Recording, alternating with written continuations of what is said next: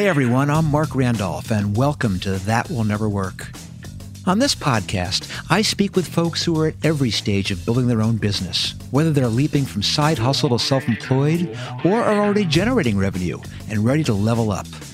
My goal is to draw out their biggest challenges and then, using a combination of advice, encouragement, and tough love, nudge them just a little closer to realizing their dreams. While I'm known for co-founding Netflix and serving as its first CEO, my career as an entrepreneur spans 4 decades. Netflix was actually my 5th startup, and since leaving there, I've had the opportunity to work with scores of early-stage companies and mentor aspiring entrepreneurs from all over the world. Along the way, I've picked up hundreds of tips, tricks, and secrets, which I'm eager to share with my listeners. Helping others move their ideas forward has become my life's passion. So, if you've been told that will never work as much as I have, you've come to the right place. Together, we'll prove the naysayers wrong. I've often noticed that the best startup ideas usually spring from personal frustration. You can't get a cab on New Year's Eve, or you can't make your rent, but you've got a spare bedroom, or somehow you racked up a $40 late fee on a movie rental. What they all have in common is that nagging feeling that there has to be a better way. Well, today's guest, Claudia, has had that feeling for a while. The first ever blind woman elected to public office in Colorado, Claudia knows there has to be a better way to make public transit available to people with disabilities.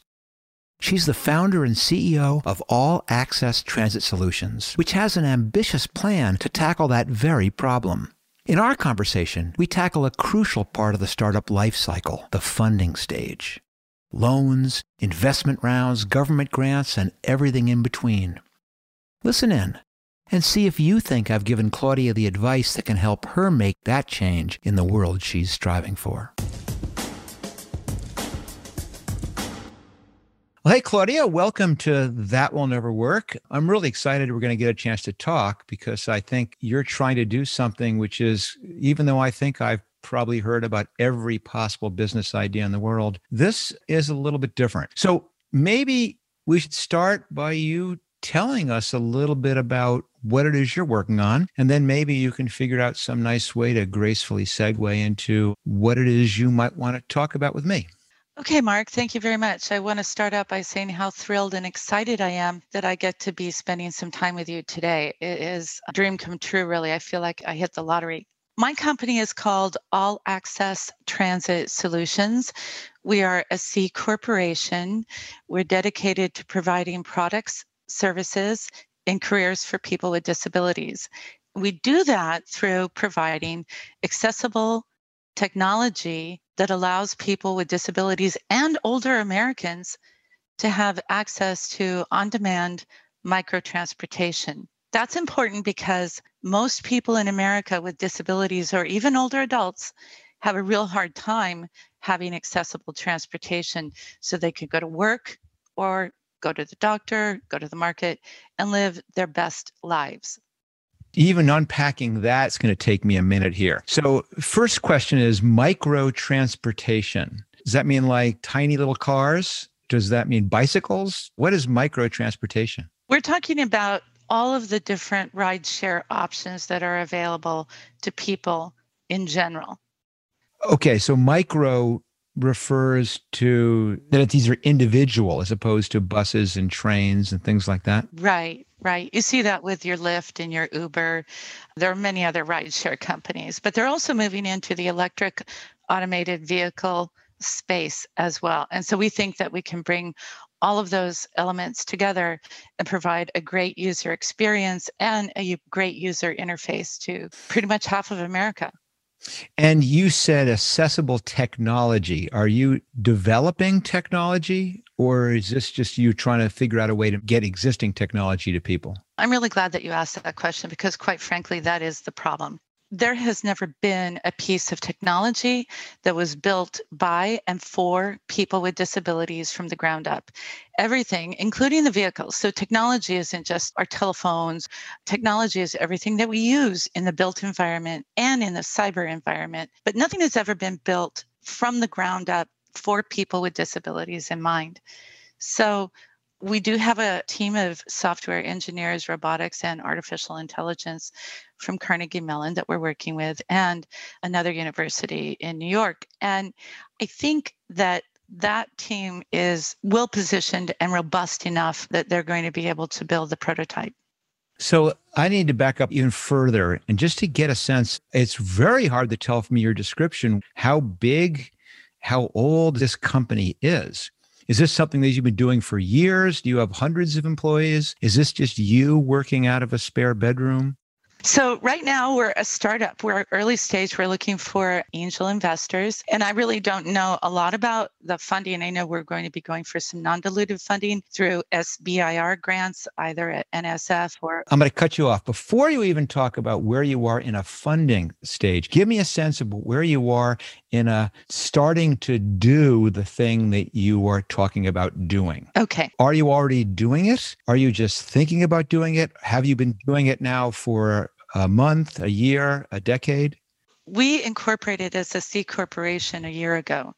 And so our team has been working to identify all of the different pieces that we need to build and work on, whether it's the marketing, the financing, the budget, the business plan, and different avenues to get streams of funding to build the company. The other piece, though, that is very interesting to us, so we have a few different market segments that we're looking at. In particular, the most important one up front is called paratransit. And paratransit is a federal mandate that is unfunded for every single transit agency in America. There are 2,211 transit agencies in America, and they must all provide paratransit services. You know those short buses you see people using to get around? That's paratransit. And that is roughly 10% on average of an annual operating budget of a transit agency. I know that because I'm the first blind woman elected to office in Colorado and was on the board for 2 four-year terms in the Denver Front Range. So I know very well how much money goes into this paratransit and the kind of service and the experience that our customers have, which is lousy. And it always has been bad. And the reason it's bad is that it's a failed delivery model. It's a third party that comes in. You have a dispatch center. People have to make a reservation 24 hours in advance. They have a 2-hour waiting window on either side. They get 1 trip a day, and it costs the transit agency a fortune. So we believe that our new model will provide better service, increase opportunities for people with disabilities to have better transportation, and again, reduce the cost to the transit agency significantly.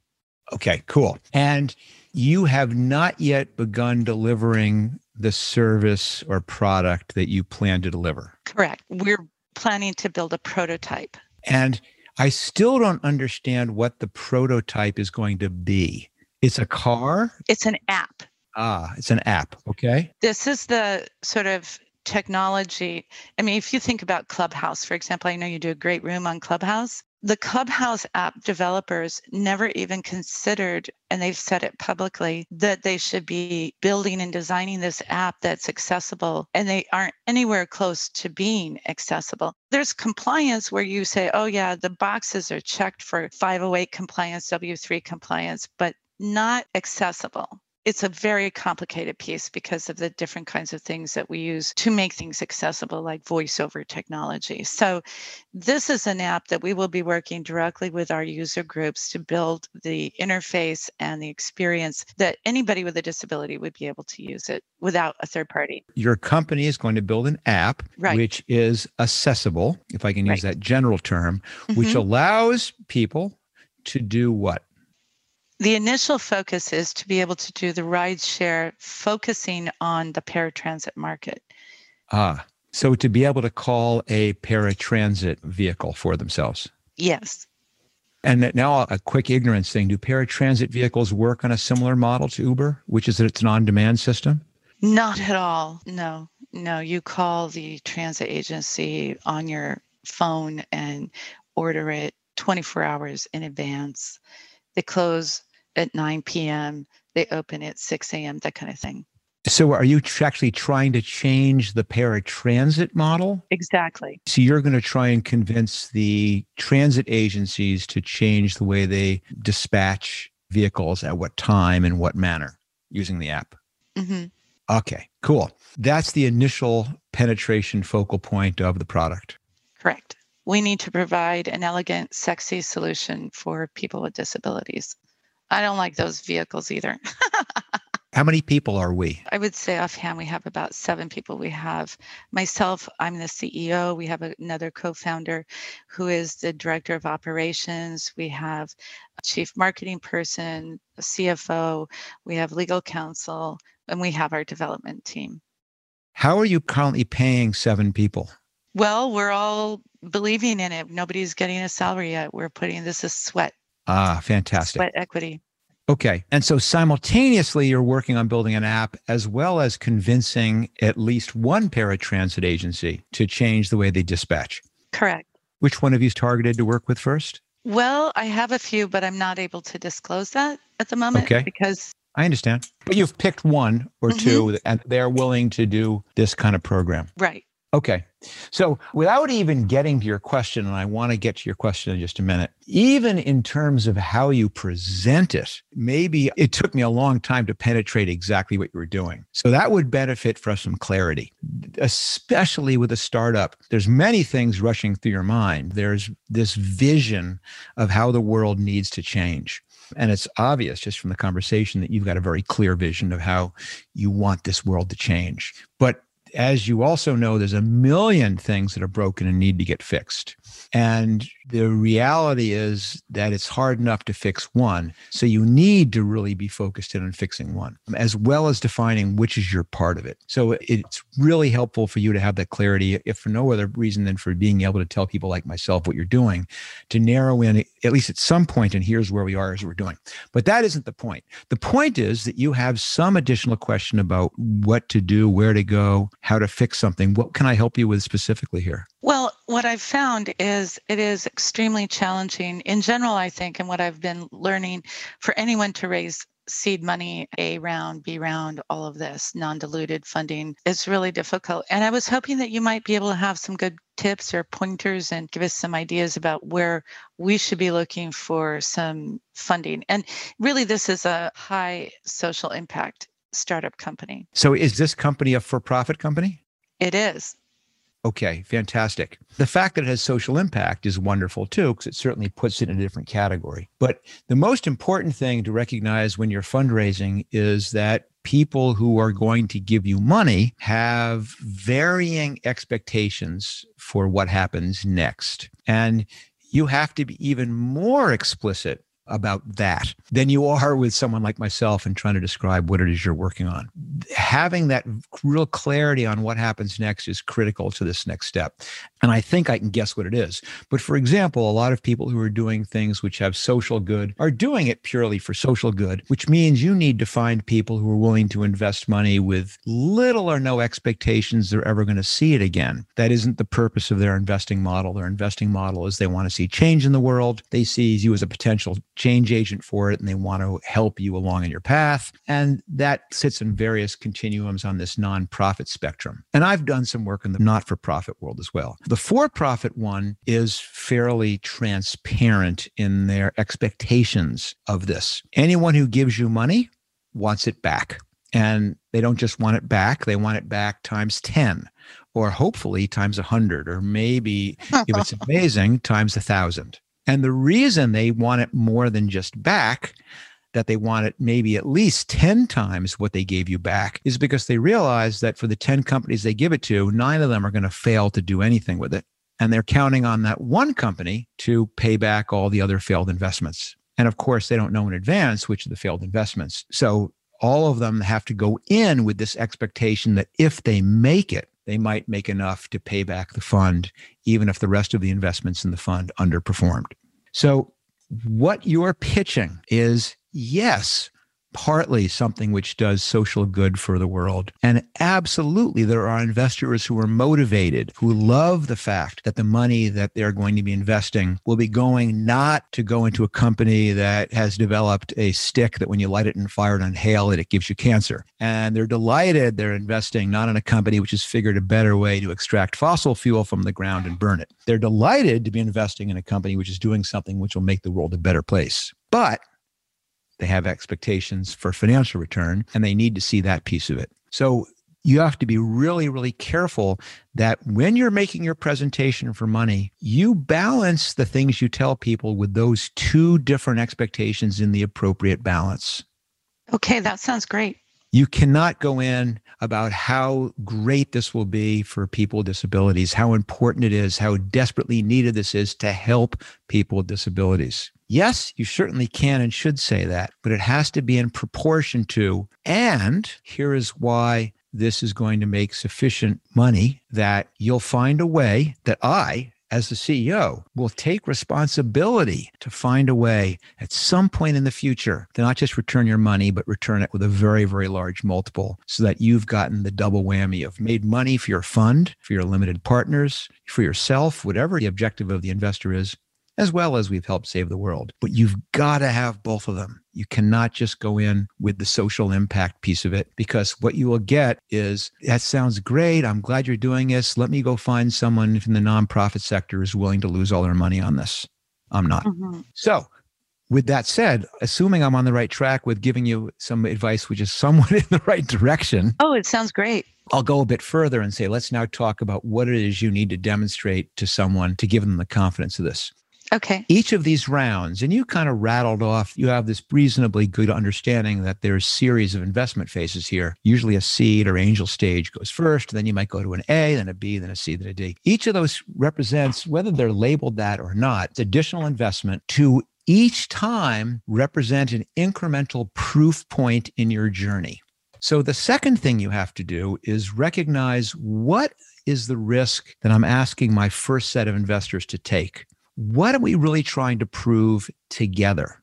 And you need to be really clear, not only that they understand it, but that you understand it, that you truly know what the risk here is. Mm-hmm. Let me give you some examples. Right now, you have no money at all, which is wonderful. And you have 7 people who are all working because they're mission driven. Wonderful. Okay. Which means that you have something that a lot of startups don't, which is you have some bandwidth to actually make some progress, to develop some proof points that you can lay out for your first set of investors. Let's talk about some of the things that your investors may question.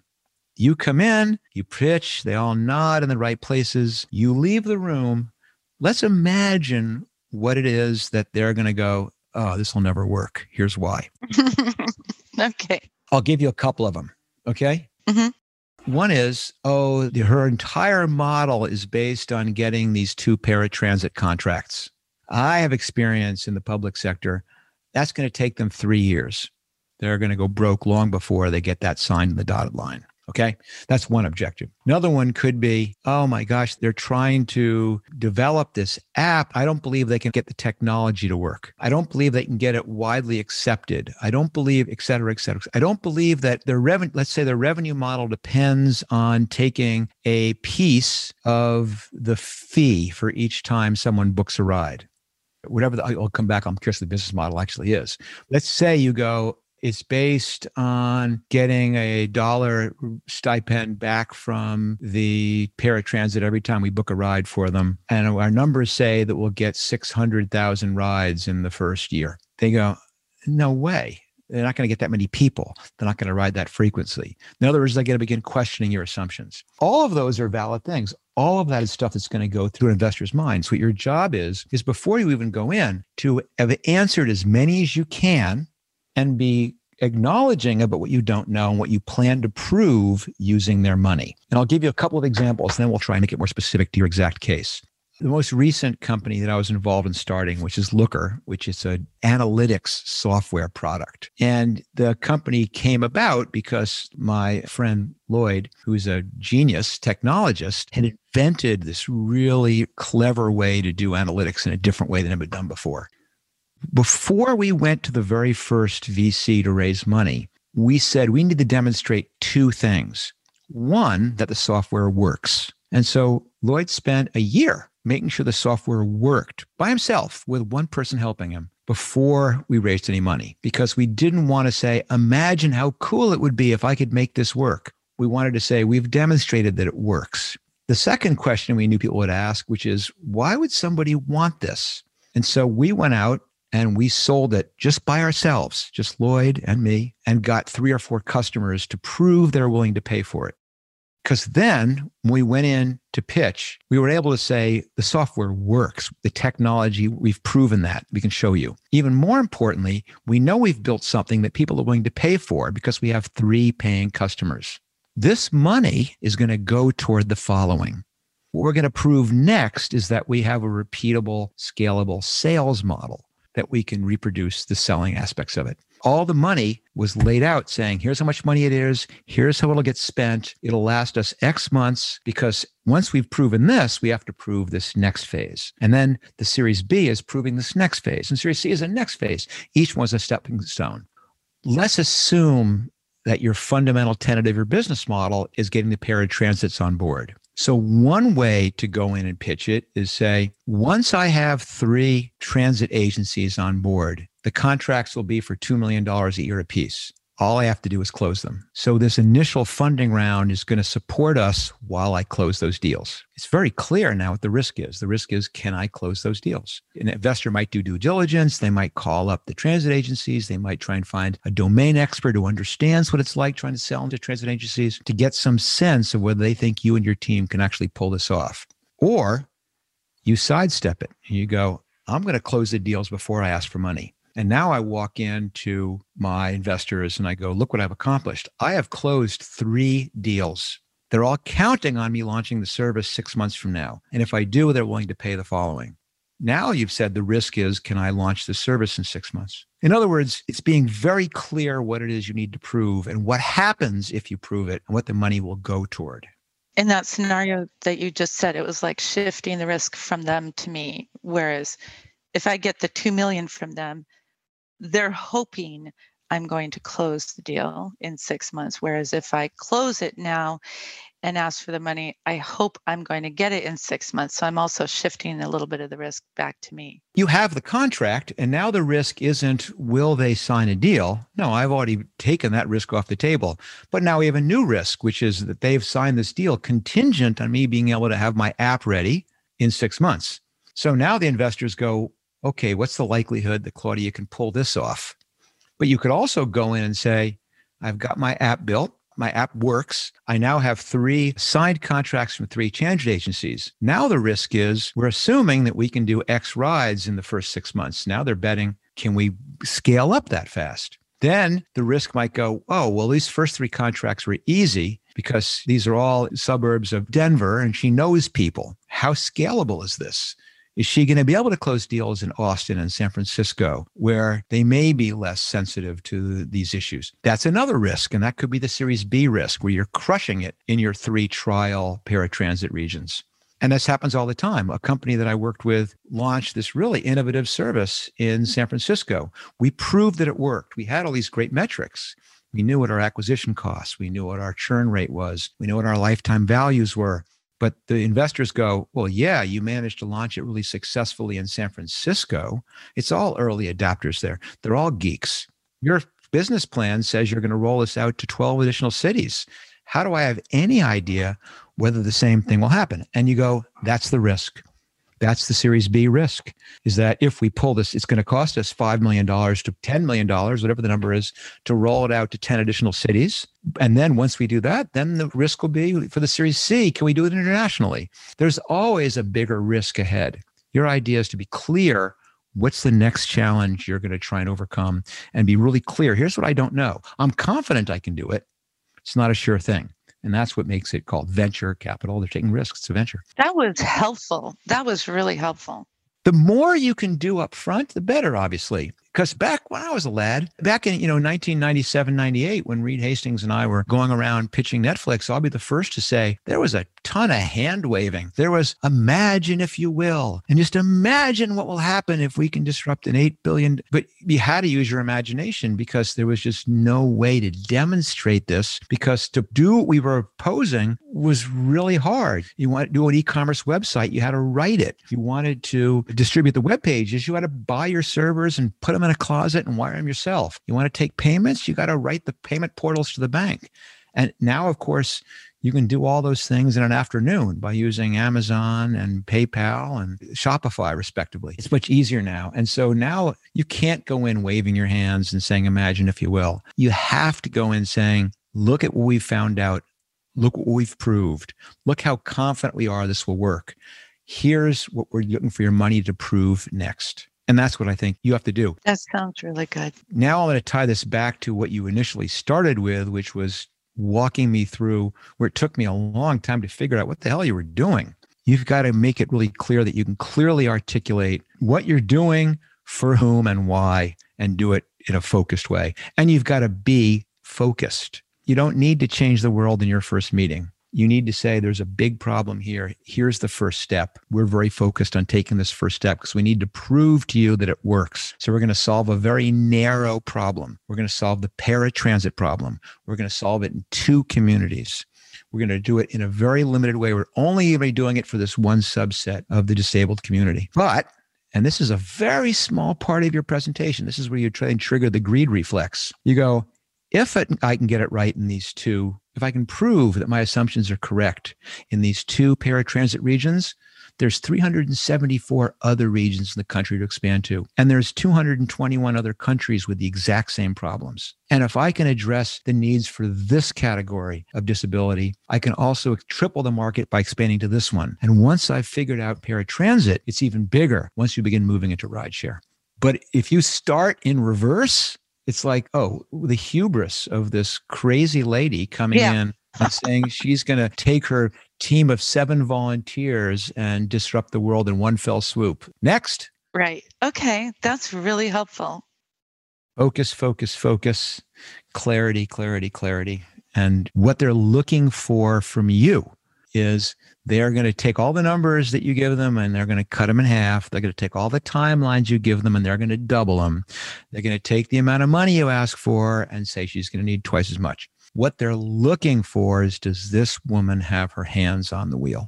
Does she understand what she's getting into? Does she really understand the complexity here?